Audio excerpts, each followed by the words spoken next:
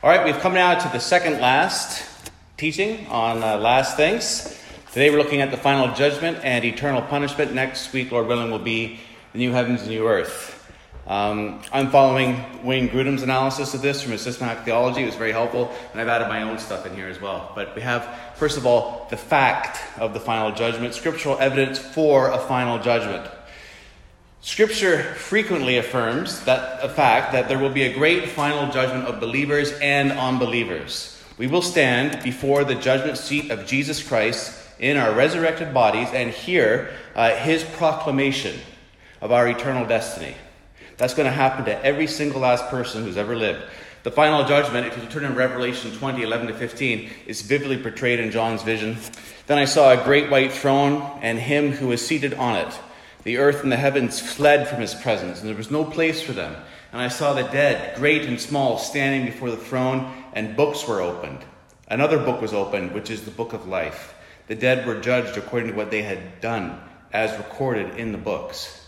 The sea gave up the dead that were in it, and death and Hades gave up the dead that were in them.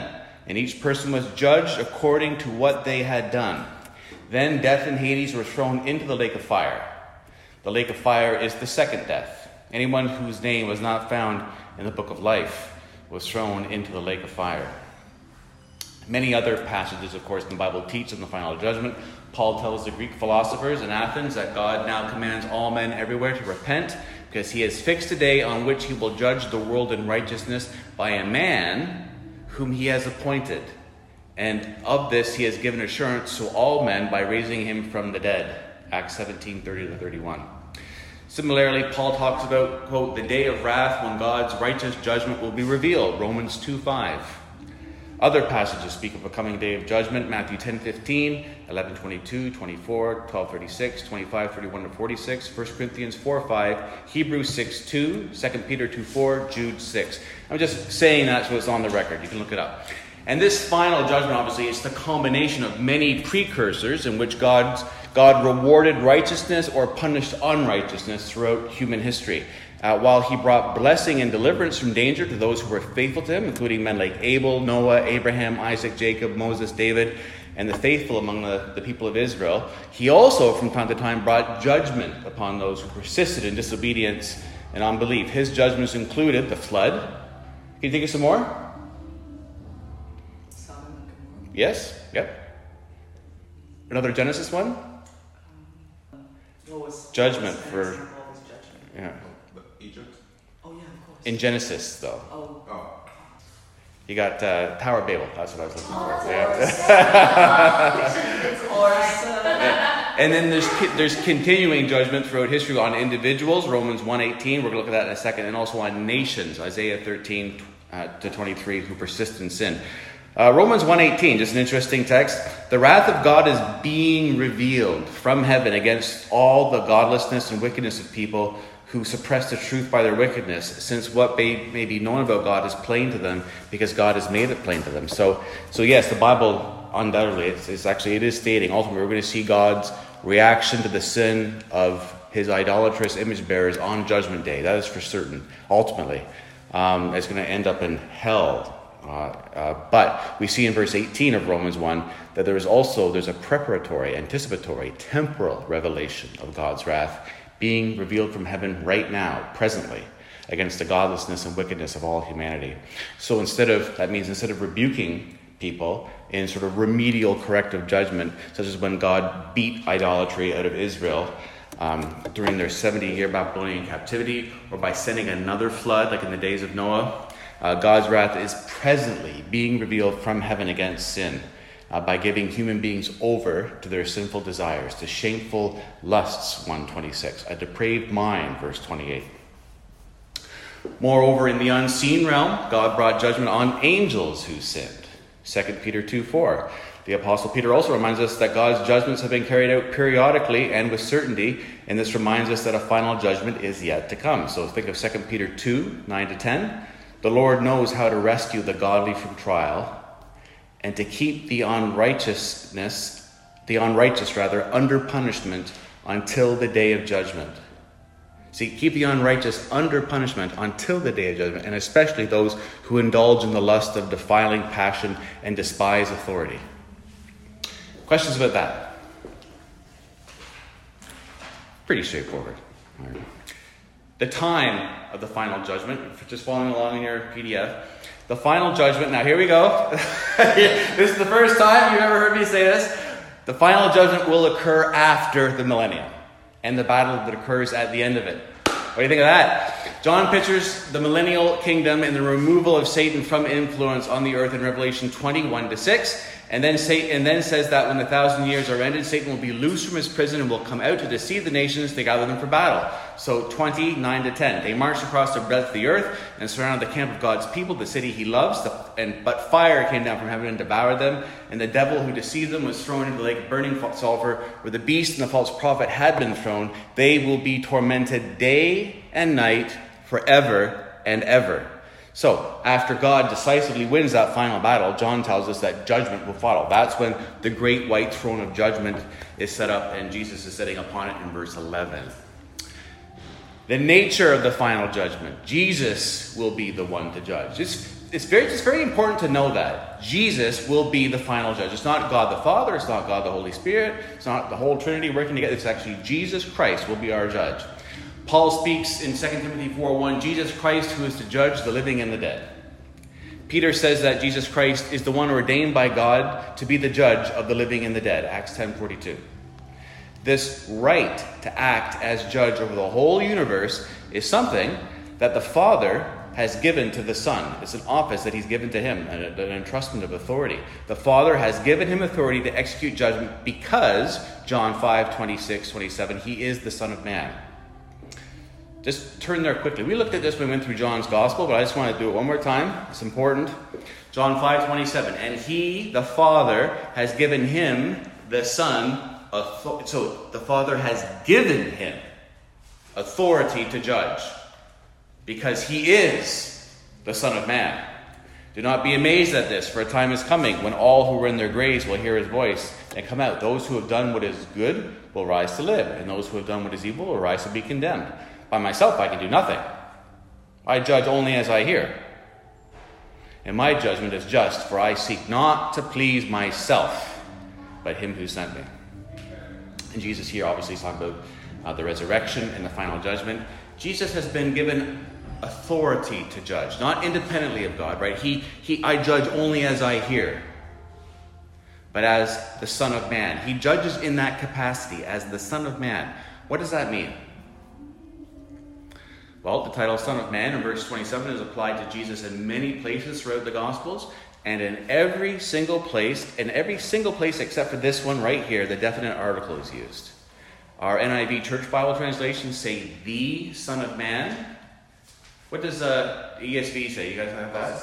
The Son of Man?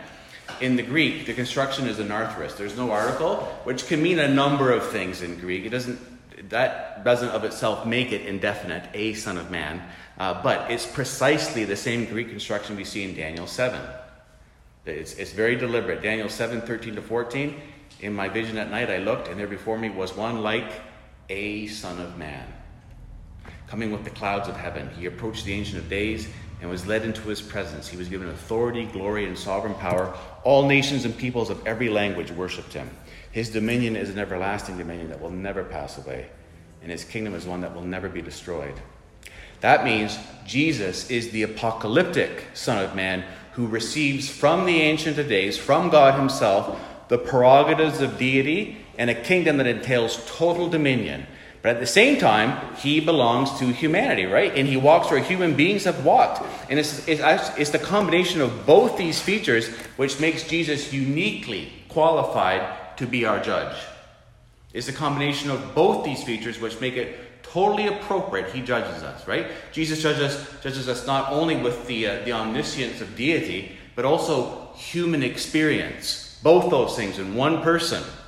It can't be said of God the Father that he entered into our experience as human beings. But praise be to God, we can say that about the Son. Hebrews 4:15. For we do not have a high priest who is unable to sympathize with our weaknesses, But we have one who has been tempted in every way, just as we are, yet without sin. And he's going to be our judge. On the last day, the dead will be in their graves, and perhaps Jesus won't return for 5,000 years, which means our corpses will have long since turned to dust. However, on the last day, all of us are going to hear the voice of the Son of Man. Come forth, Socrates. Come forth, Hitler. Come forth, Armando. Come forth, Quinn. Come forth, Phoebe. And then we all will be standing before Jesus Christ, and we will actually see his wounds, still visible, wounds opened on Calvary's Hill for the salvation of sinners. And then Jesus, the eternal Son, will open his glorified human mouth, and he will pronounce judgment upon each of us.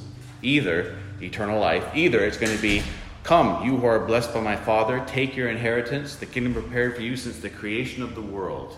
Can you imagine hearing those words? Or eternal condemnation. Depart from me, you who are cursed, into the eternal fire prepared for the devil and his angels. Which then leads to our second point. Unbelievers will be judged. And it's clear that all unbelievers will stand before Christ for judgment, because this judgment includes, Revelation 20:12, the dead, great and small. And Paul says in Romans 2:5-7, on the day of wrath, when God's righteous judgment will be revealed, he will render to every man according to his works. For those who are factious and do not obey the truth, but obey wickedness, there will be wrath and fury. Factious, there's an ESV word for you right there. This judgment of unbelievers will include degrees of punishment. I'm going to spend some time on this, all right? For we read that the dead are judged by what they have done, Revelation 20:12 and 13. And this judgment is according to what people, because of that, it must therefore involve an evaluation of the works that people have done. Similarly, Jesus says in Luke 12:47-48, and that servant who knew his master's will, but did not make ready or act according to his will, shall receive a severe beating with many stripes, right? But he who did not know and did what deserved a beating, so there's still punishment coming, shall receive a light beating, fewer stripes. You know, there's degrees of punishment. It's not just an indiscriminate punishment. Hitler, you're there exactly as the 13-year-old girl. It's like, no, there's degrees of this. When Jesus says to the cities of Chorazin and Bethsaida, it shall be more tolerable on the day of judgment for Tyre and Sidon than for you. Right? You're seeing automatically, well, there's degrees of punishment there, that means. Or when he says to the scribes, he says that the scribes will receive the greater condemnation, Luke 20:47. It implies degrees of punishment on the last day. In fact, every wrong deed will be remembered and taken into account in that punishment as it's meted out on that last day. Matthew 12:36. On the day of judgment, men will render account for every careless word they utter. Every word spoken, every deed done will be brought into the light and receive judgment. For God will bring every deed into judgment with every secret thing, whether good or evil. Ecclesiastes 12:14. That's the text we're looking at today in our sermon. As these verses indicate, on the day of judgment, the secrets of people's hearts will be revealed. They're going to be made public. Paul speaks of this day when God judges the secrets of men by Christ Jesus, Romans 2:16. Or Luke 12:2-3. Nothing is covered up that will not be revealed, or hidden that will not be known. Therefore, whatever you have said in the dark shall be heard in the light, and what you have whispered in private rooms shall be proclaimed upon the housetops. Questions about that? Yeah?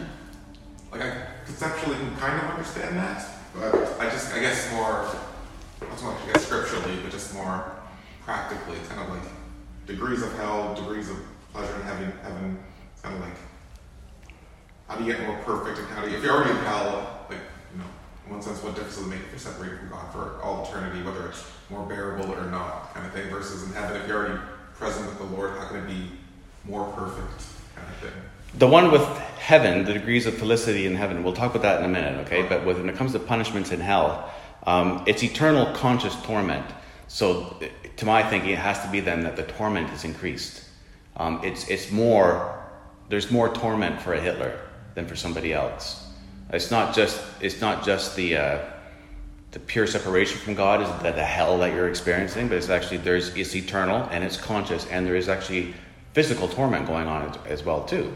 So I don't know. The Bible doesn't give a lot of descriptions on that, but you can just be certain of it. It's like which it also means there's actually real justice in the world, right? It's not just somebody's done something horrendous and they've been really evil and wicked in life. Stalin, Hitler. Oh, there's going to be real justice that's actually proportional for all eternity. That is, they keep on sinning too. I believe in the afterlife. There's still that rebellion going on. And then here's this person who died at the age of 13 from the jungle, never heard about Jesus Christ, and it's like, they get the same punishment as Hitler. That's not proportional. So I'm going to leave it in God's hands. I can't describe it to you. I don't know. But for the hell part, I would just say it would be the torment is worse. We'll talk about the joy of heaven and the reward of heaven, though, in a minute. Believers will be judged. In writing to Christians, Paul says, we shall all stand before the judgment seat of God. Each of us shall give an account of himself to God. Romans 14:10 and verse 12. He also tells the Corinthians, for we must all appear before the judgment seat of Christ, that each one may receive what is due him for the things done while in the body, whether good or bad. That's 2 Corinthians 5:10. He's speaking of Christians there. In addition, the picture of the final judgment in Matthew 25:31-46 includes Christ separating the sheep from the goats and then rewarding those who have received his blessing. It's important to realize that this judgment of believers will be a judgment to evaluate and bestow various degrees of reward. Okay, more on that in a second. But the fact that we will face such a judgment should never cause believers to fear that we're going to be eternally condemned. It's like, what's the final outcome here? Oh, okay, I was saved. That's not the picture that's being presented. Jesus says in John 5:24, he who hears my word and believes him who sent me has eternal life and does not come into judgment, for he has passed from death to life. But just think of all the believers who have died on their deathbeds. Like, I'm coming, Lord Jesus, thank you. You receive my spirit. And then immediately, then judgment happens. Depending on your millennium views, but all that kind of stuff. But it's not like, what was happening? What was happening in the interim? Okay, I am saved. Actually, I'm legitimately saved now. It's like, that's not the way a judgment works. Here, judgment must be understood in the sense of eternal condemnation and death in John 5:24, right? He does not come into judgment, since it's contrasted with passing from death into life. At the final day of judgment, more than any other time, it is of the utmost importance that there is therefore now no condemnation for those who are in Christ Jesus. Romans 8:1. Thus, the day of judgment can be portrayed as one in which believers are rewarded. You can think of the judgment day as being like that. It's the day I enter into my reward. Well done, good and faithful servant. That's that, and that's also then the vindication of God, I think, too, before all the universe. That these people are my people. I have been a holy, just, righteous God. I've punished my son in their place. My justice stands. God is vindicated. We come into our reward. I think that's how we could, as Christians, look at Judgment Day. Revelation 11:18. The nations were angry, and your wrath has come. The time has come for judging the dead and for rewarding your servants, the prophets, and your people who revere your name, both great and small, and for destroying those who destroy the earth. Scripture also teaches that there will be degrees of reward for believers. Armando, could you close that back door? Paul says of Christians that we must all appear before the judgment seat of Christ, that each one may receive what is due him for the things done while in the body, whether good or bad, 2 Corinthians 5:10, implying degrees of reward for what's done in this life. Likewise, in the parable of the minas, those who have the 10 minas more were told, you shall have authority over 10 cities. And the one whose mina had been 5 minas, which is all, you have authority over 5 cities. Just like, again, it's very, very hard to conceptualize what reward looks like in the new heavens and new earth. It's not going to be, here's cash, here's bars of gold. I mean, it's not going to be that kind of stuff. You have this it's hinted at in Scripture, Jesus speaking of this unmediated worship of God, just basking in his glory, just right there in his presence, there's work, but there's no fatigue, that kind of thing. So I can't describe it. I have no idea, but there's definitely degrees of reward. And I'm just going to go through this quickly, but there was our happiness, our contentment, our joy, our fulfillment in the new heavens and new earth is going to be complete. If somebody asked, I think it was Whitfield, do you think so-and-so will be in heaven? Like kind of one of his like theological enemies on earth. They're both evangelical, but he said, oh, he's going to be, do you think you'll see him in heaven? He goes, oh no, he'll be so close to the throne of God, I won't be able to see him. Because he's putting himself way back there. And we can kind of look at reward now and say, okay, Angela is going to she's going to outstrip me in the new heavens, new earth. She's going to have these huge mansions. She's going to be in charge of 10 cities. I'm in charge of 5 cities. That's going to kind of suck, but, I'm in heaven, so it'll be okay. And it's actually, we're going to be so delighted that God's grace was poured out upon our sister, and she gets to be in charge of 10 cities. And actually, you're going to be so happy for that other person. You see, like our heart changes. And now on earth, if you have 10 houses and I have 5, I'm like, oh, I hate you. But in the new heavens and new earth, it'll be completely different. We'll actually be joyful for our brother or sister's happiness. Look at God's grace upon Angela that actually the sinner has been saved and she's in charge of 10 cities. It's like amazing. Can you imagine? Like my heart doesn't work that way now, but that's how our heart will be working in the new heavens and new earth. So there won't be any envy. There won't be any jealousy or covetousness by what other people have or somebody's closer to the throne of God. What do you think? Do you talk about rewards? So degrees of punishment, I don't know how that will be, but it will be. But degrees of reward. You want to talk about that a bit, or what are you thinking? Did I just nail it perfectly? Or I don't know. You're working for rewards, right? Yeah. You're being an obedient Christian so that you will receive reward.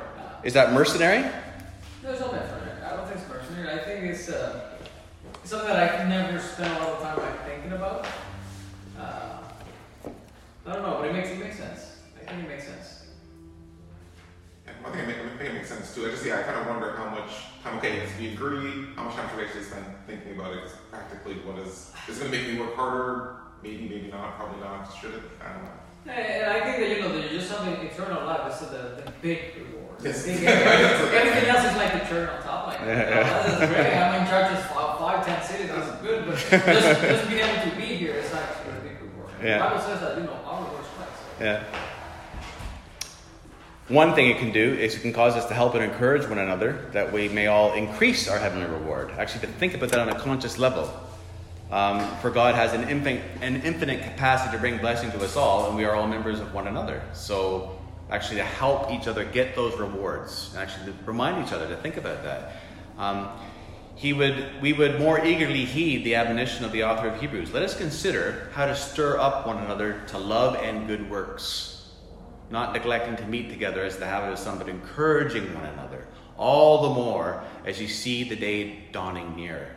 Right? This is a good way of doing it. Rewards. It's coming. Be an obedient Christian. This is we got to think about the afterlife. Moreover, in our own lives, a heartfelt seeking of future heavenly reward would motivate us to work wholeheartedly for the Lord and whatever task He calls us to.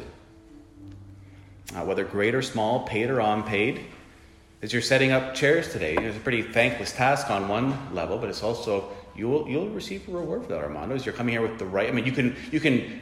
The whole thing can be voided, though, too. You come here with the wrong attitude and this complaint, and you're yelling at your wife and kid, Or it's like, I've come here to serve. I got a good attitude. There's reward for that. So, questions? Anything about before we move on? Just kind of on that, conceptually agree, but if I were to say, okay, John, you prepared so hard for this, think of how great your reward is, versus, wow, look how much more glory you're bringing to Christ. Not to sound holier than now in one sense, but I can motivate brothers and sisters with think of Christ. I think it should be both. I think you see both in Scripture. I wouldn't just have one or the other. I think you should do both. Jesus speaks often of receiving that reward, and it should be motivating. It's not a mercenary thing. It's a gracious thing. It's a good thing. It's there for a reason, I think. Angels will be judged. Peter says that the rebellious angels have been committed to pits of darkness to be kept until judgment. 2 Peter 2:4. And Jude says that rebellious angels have been kept by God until the judgment of the great day, Jude 6. And then 1 Corinthians 6:3, Paul says, do you not know that we are to judge angels? This means that at least the rebellious angels or demons will be subject to judgment on the last day as well. Scripture does not clearly indicate whether righteous angels will undergo this kind of evaluation for their service as well. Don't know. Interesting, though. Angels are going to be judged. Demons, fallen angels. Number 5, or it's just a dot, I think, in your thing, but we will help in the work of judgment. That's an interesting thing. It's a rather amazing aspect of New Testament teaching that believers will take part in the process of judgment. Paul says, 1 Corinthians 6, 2-3, "Do you not know that the saints will judge the world? And if the world is to be judged by you, are you incompetent to try trivial cases? Do you not know that we are to judge angels? How much more matters pertaining to this life?" It might be argued that this simply means they're going to be watching the declaration of judgment by Jesus Christ and approving it. Yes, that was the bad angel. He was bad, and I approve that. But it doesn't fit the context, if that's actually all it was. Paul's encouraging the Corinthians to settle legal disputes amongst themselves rather than take it to the court in front of unbelievers. In this very context, he says in 1 Corinthians 6, 5-6, "I say this to shame you. Is it possible that there is nobody among you wise enough to judge a dispute between believers? But instead, one brother takes another to court, and this in front of unbelievers." So this kind of judgment he's speaking of involves careful evaluation and involves wise discernment. And this implies that such careful evaluation and discernment will be exercised by us in judging angels. That's the context. And in judging the world on the final day. That's also in the context. This is similar to the teaching of Revelation 24, where John says, "I saw thrones on which were seated those who had been given authority to judge." I've argued before, these are Christians. Everyone thinks that. But the fact that they're mentioned in the plural, despite your eschatology or whatever, but they're in the plural, indicates that Christ does not reserve every aspect of the process of judging for himself alone. Jesus tells his 12 disciples that they will sit on 12 thrones judging the 12 tribes of Israel. Matthew 19:28. This accords with the fact that throughout the history of redemption, God has from time to time given the right to exercise judgment into the hands of human authorities. So Moses and the elders who assisted him, the judges of Israel who were raised up during the period of the judges, the wise kings like David, Solomon, the civil government of many nations, right? Romans 13. And then the church, right? With relation to the keys, binding and loosing. We're exercising judgment. Questions about that? The necessity of final judgment. Since when believers die, they pass immediately into the presence of God. And when unbelievers die, they pass into a state of separation from God and the endurance of punishment. I would argue that. I believe that. We may wonder why God has a time of final judgment established at all.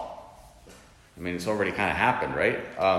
Berkhoff wisely points out that the final judgment is not for the purpose of letting God find out the condition of our hearts or the pattern of conduct of our lives, for he already knows that in every single detail. Berkhoff says this about the final judgment: "It will serve the purpose, rather, of displaying before all rational creatures the declarative glory of God in a formal forensic act, which magnifies on the one hand his holiness and righteousness, and on the other hand his grace and mercy. Moreover, it should be borne in mind that the judgment at the last day will differ from that of the death of each individual in more than one respect. It will not be secret, but public. It will not pertain to the soul only, but also to the body. It will not have reference to a single individual, but to all men." The justice of God in the final judgment. Scripture clearly affirms that God is entirely just in his judgment, and no one will be able to complain against him on that last day. 1 Peter 1:17, God is the one who judges each one impartially according to his deeds. God shows no partiality, Romans 2:11. For this reason, on the last day, every mouth will be stopped and the whole world will be held accountable to God, Romans 3:19, with no one being able to complain that God has treated them unfairly. Think about that. Stalin, Hitler, whoever, your next door neighbor, no one's going to be able to say, "I've been treated unfairly here. There's been a miscarriage of justice." Not every single person will say, "This is just." Now, there could be just obviously seething hate and rebellion against God and continued wickedness in hell then. But actually, no, this actually is just. I'm acknowledging that. In fact, one of the great blessings of the final judgment will be that saints and angels will see demonstrated in millions of lives the absolutely pure justice of God, and this will also be a source of praise for all eternity. At the time of the judgment of wicked Babylon, there was great praise in heaven. For John says, Revelation 19, 1-2, I heard what seemed to be the loud voice of a great multitude in heaven crying, Hallelujah! Salvation and glory and power belong to our God, for his judgments are true and just. Again, we're going to talk about this later on, but we need to be very careful about kind of thinking that way ourselves right now, I think, in this fallen world with our fallen minds, as you're seeing, again, we don't know anybody's final state for sure when they die, but you're seeing here the saints in heaven saying, here's Babylon falling, judgment, yes, hallelujah, God is awesome. That's the perspective I think we're going to have on that final day. Our hearts will be changed. We'll see things from God's perspective. Moral application of the final judgment. What are we doing for time here? What time is it? 10:01? Okay. The doctrine of the final judgment has several positive moral influences in our lives. Number one, the doctrine of final judgment satisfies our inward sense of a need for justice in this world. I think this is very important. The fact that there will be a final judgment assures us that ultimately God's universe is fair. God is in control, and he keeps accurate records, and he renders just judgment. I don't know how people who are atheists get through life. I mean, that's where they're all saying futility, meaninglessness, right? It's like, yeah, Stalin got away with it, Hitler got away with it, whatever. Whatever. You can just think of it. I'm using those as the extreme examples. When Paul tells slaves to be submissive to their masters, he reassures them this in Colossians 3:25. For the wrongdoer will be paid back for the wrong he has done. And there is no partiality. Right? Your whole life is a slave with an unjust master. He says that to them. When the picture of final judgment mentions the fact that the books were open, Revelation 20:12, it reminds us, whether the books are literal or symbolic, that a permanent and accurate record of all of our deeds has been kept by God. And ultimately, all accounts will be settled. It's all going to be made right. It also enables us to freely forgive others, this doctrine of the final judgment. We realize that it's not up to us to take revenge on others who have wronged us, or even to want to do so, because God has reserved that right for himself. Romans 12:19, Beloved, never avenge yourselves, but leave it to the wrath of God. For it is written, Vengeance is mine, I will repay, says the Lord. In this way, whenever we have been wronged, we can give it into God's hands and we can give into God's hands any desire to harm or repay the person who wronged us. We know that ultimately it's in God's hands. He's in control. He'll be just. He'll be fair. Either it's going to turn out that person's sins were paid for on the cross by Jesus Christ, or it will be paid in the final judgment for those who don't trust in Christ for their salvation. But we're never actually secretly hoping, I hope it's actually hell and not Jesus Christ who died for their sins. But in either case, we can give the situation into God's hands. Pray that the wrongdoer will trust Christ, love your enemies, and that we're going to receive salvation and receive that forgiveness. This thought should keep us from harboring bitterness or resentment in our hearts for injustices that we've suffered, that have not been made right in this world. God is just, and we can leave these situations in his hands, knowing that he will someday right all wrongs and give absolutely fair rewards and fair punishment. In this way, we're to follow the example of Christ. When he was reviled, he did not revile in return. When he suffered, he did not threaten, but he trusted to him who judges justly. 1 Peter 2:22-23. The doctrine of the final judgment provides a motive for righteous living. I'm going to very quickly. For believers, the final judgment is an incentive to faithfulness and good works, not as a means of earning forgiveness for sins, but as a means of gaining greater eternal reward. This is a healthy and good motive for us. Jesus tells us, lay up for yourselves treasures in heaven, Matthew 6:20. For unbelievers, the doctrine of final judgment still provides some moral restraint in their lives.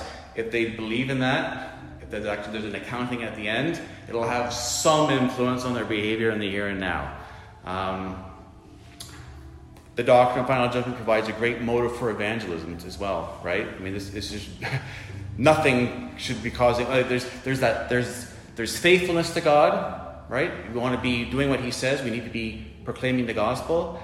But out of this comes a real love for the lost and an awareness that hell is eternal, conscious torment. And I've been given this wonderful gift of eternal life. I have the knowledge of the gospel. I want to proclaim this to the lost. And Judgment Day is coming and hell is real. That needs to be pushing us, maybe when we're scared, timid. Oh, it's going to be socially awkward if I tell my boss this kind of stuff. It's like, this can be, get in there. Tell them. Hell is coming. Final judgment is coming. Turn. Why will you die, O house of Israel? Ezekiel 33:11. Jesus weeping over Jerusalem. All these kinds of things. Like, judgment's coming. It needs to affect us. 2 Peter 3:9. God is patient toward you, not wishing that any should perish, but that all should reach repentance.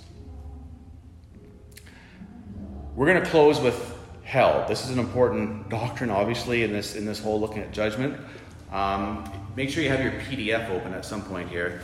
It's appropriate that we discuss this doctrine in connection with final judgment. We may define hell as follows. Hell is a place of eternal conscious punishment or torment for the wicked. Scripture teaches in several places that there is such a place. At the end of the parable of the talents, the master says, cast a worthless servant into the outer darkness.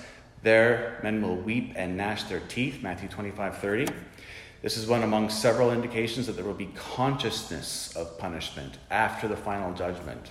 I'm going to keep coming back to that. Conscious eternal torment. Similarly, at the judgment, the king will say to some, depart from me, you cursed, into the eternal fire, prepared for the devil and his angels, Matthew 25:41. And Jesus says to those thus condemned that they will go away into eternal punishment, but the righteous into eternal life. In this text, the parallel between eternal life and eternal punishment indicates that both states will be without end. Jesus refers to hell as the unquenchable fire, Mark 9:43, and says that hell is a place where their worm does not die and the fire is not quenched, Mark 9:48. The story of the rich man and Lazarus also indicates a horrible consciousness of punishment. The rich man also died and was buried, and in Hades, being in torment, he lifted up his eyes and saw Abraham far off and Lazarus in his bosom. And he called out, Father Abraham, have mercy upon me, and send Lazarus to dip the end of his finger in water and cool my tongue, for I am in anguish in this flame. And then he begs Abraham to send Lazarus to his father's house, for I have 5 brothers, so that he may warn them, lest they also come into this place of torment. Luke 16:28. When we turn to Revelation, the descriptions of this eternal punishment are also very explicit. We think of, and the smoke of their torment goes up forever and ever, and they have no rest day or night, these worshippers of the beast and its image, and whoever receives the mark of its name. And this passage very clearly affirms the idea of eternal conscious punishment of unbelievers. With respect to the judgment on the wicked, city of Babylon, they all say, hallelujah, the smoke of her goes up forever and ever. It's eternal.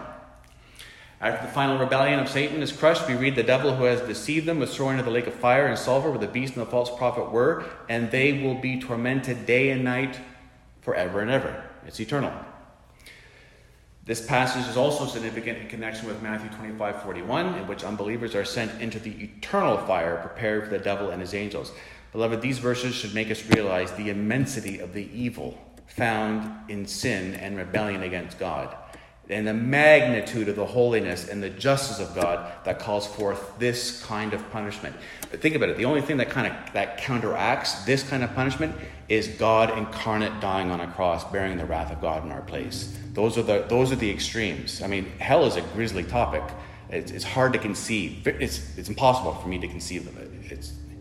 I'm not trying to be flippant, but I've always thought, someone like Hitler. Okay, if I were God, I'd say 50 trillion years, Hitler. Just the worst kind of torment. 50 trillion years, and then that's enough. No, it never stops. It never stops. And Hitler only keeps on sinning and sinning and sinning, and there's eternal punishment. I can't wrap my mind around it. I know it's true. But if I were God, 50 trillion years and you're annihilated. That's okay. We're going to look at that in just one second. However, this idea of eternal conscious punishment of unbelievers has been denied recently, even by some evangelical theologians. It has previously been denied by the Seventh-day Adventist Church and by various individuals throughout church history.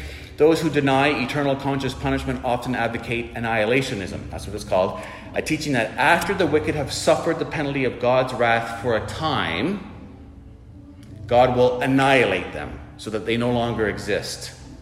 Many who believe in annihilationism also hold to the reality of final judgment and punishment for sin, but they argue that after sinners have suffered for a certain period of time, bearing the wrath of God against their sins, they'll just finally cease to exist.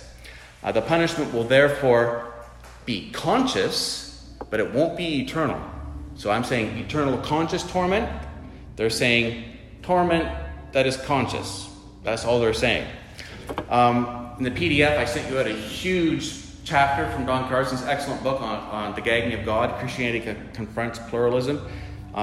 You're not going to read the whole thing now. I'm just going to quote some spots from it, but I would advise you, take that home and read it. It's an excellent chapter if you're interested in this subject particularly, on banishing the lake of fire from Christian doctrine. He writes this: many annihilationists object to the term annihilation, holding that it puts the emphasis on the wrong place and betrays a Platonic worldview.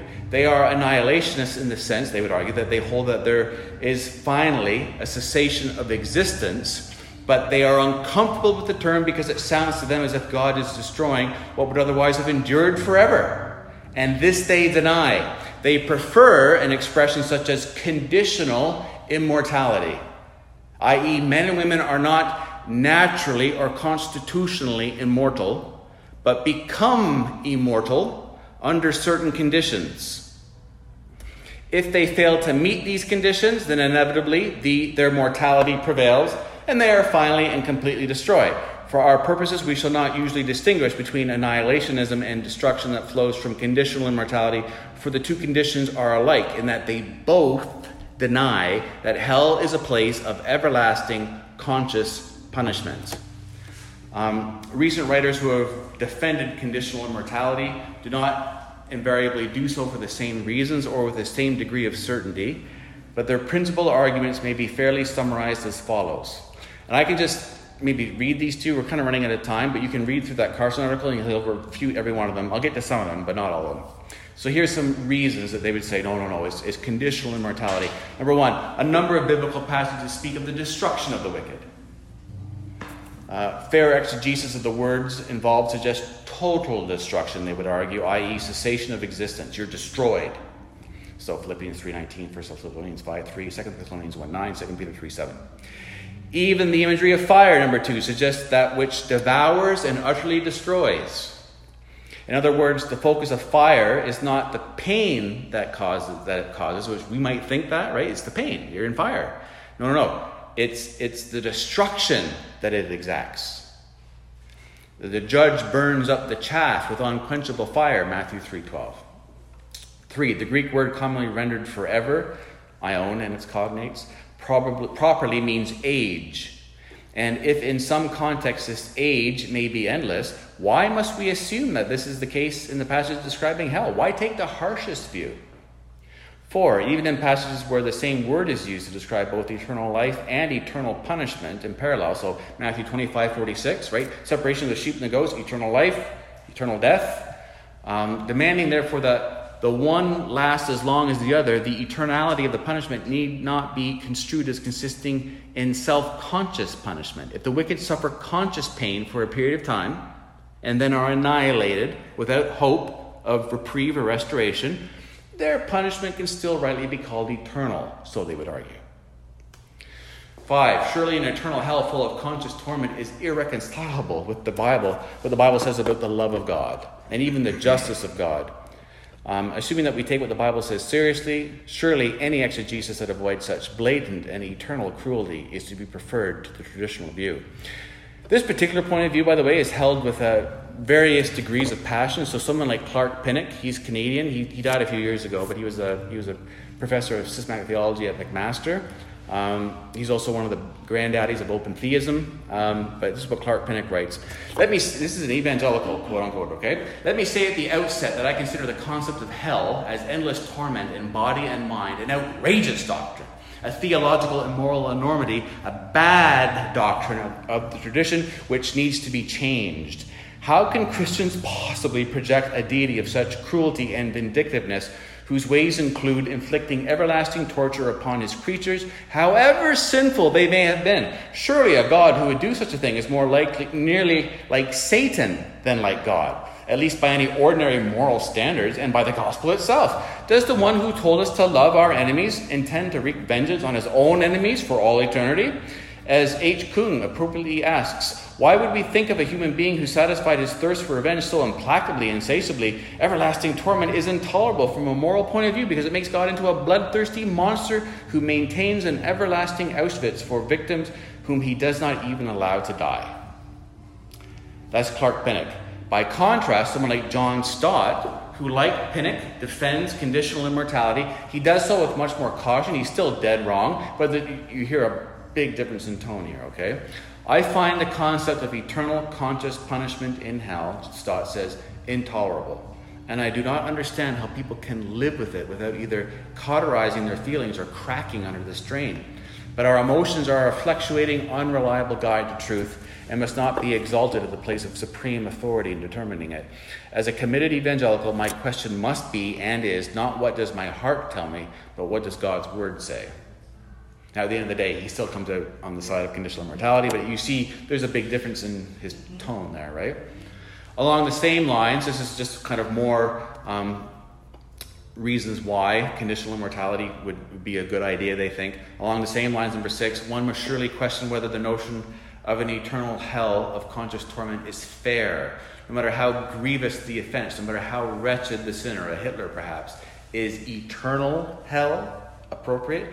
Searing pain that goes on for billions of years and then more billions of years and never stops because all of those billions of years are as a drop in the ocean. 7, does not the notion of a continuing hell with conscious suffering, with conscious suffering inmates, jar against the image of the new heaven and new earth, created to reflect God's glory and to extol his perfections? Would not an ongoing hell mar heaven? Got to stop it there. We are going to stop. I just left you on a cliffhanger, but I hope what this does, guys, because there's more. We're not going to continue with this. Read that chapter in the PDF. I think that's just, it's good for your own souls to read it through, to actually have you want to come to a very clear conviction in your own understanding of hell and what the Bible says about it. Don Carson is a very good guide as he takes us through this, because you're going to meet Christians, evangelicals, members of other churches in this city, people that we fellowship with, frankly, who are conditional immortality, right? Who believe in this doctrine of conditional immortality. It's dead wrong. So bone up on the theology, and I think that chapter can do it. So let me just say, yeah, we'll just stop it there. Any questions? Just quickly, I don't know if you came across this. I think it's Origin who held to this as well. I think I'm across that, yeah. Okay, yeah, don't quote me on it. I think I remember in the City of God, Augustine basically saying, like, Origin had a lot of good stuff, but held to this, and okay. kind of politely, like, yeah, we can look at that as much as we respect them, kind of thing. Yeah. I think this was the topic. Well, yeah, I'll double check that. Just a random ecclesiological thing out there. You wouldn't be a member of this church if you held to conditional immortality. That's one of the things where we have in our statement of faith, where it's eternal and it's conscious and it's torment. And you can still be a Christian and not believe in conditional immortality. John Stott's in heaven, I'm sure of that. But it's like, actually, no, this is what we're holding to at this church. For membership. For membership, yeah. Okay. Actually, we had to... One of our excommunication cases, like the week after we baptized somebody, he came back to me and said, "I don't believe in hell." That was one of our cases. Crazy. So, all right, guys. Next week, then it's New Heavens, New Earth, and that's the last of the last things.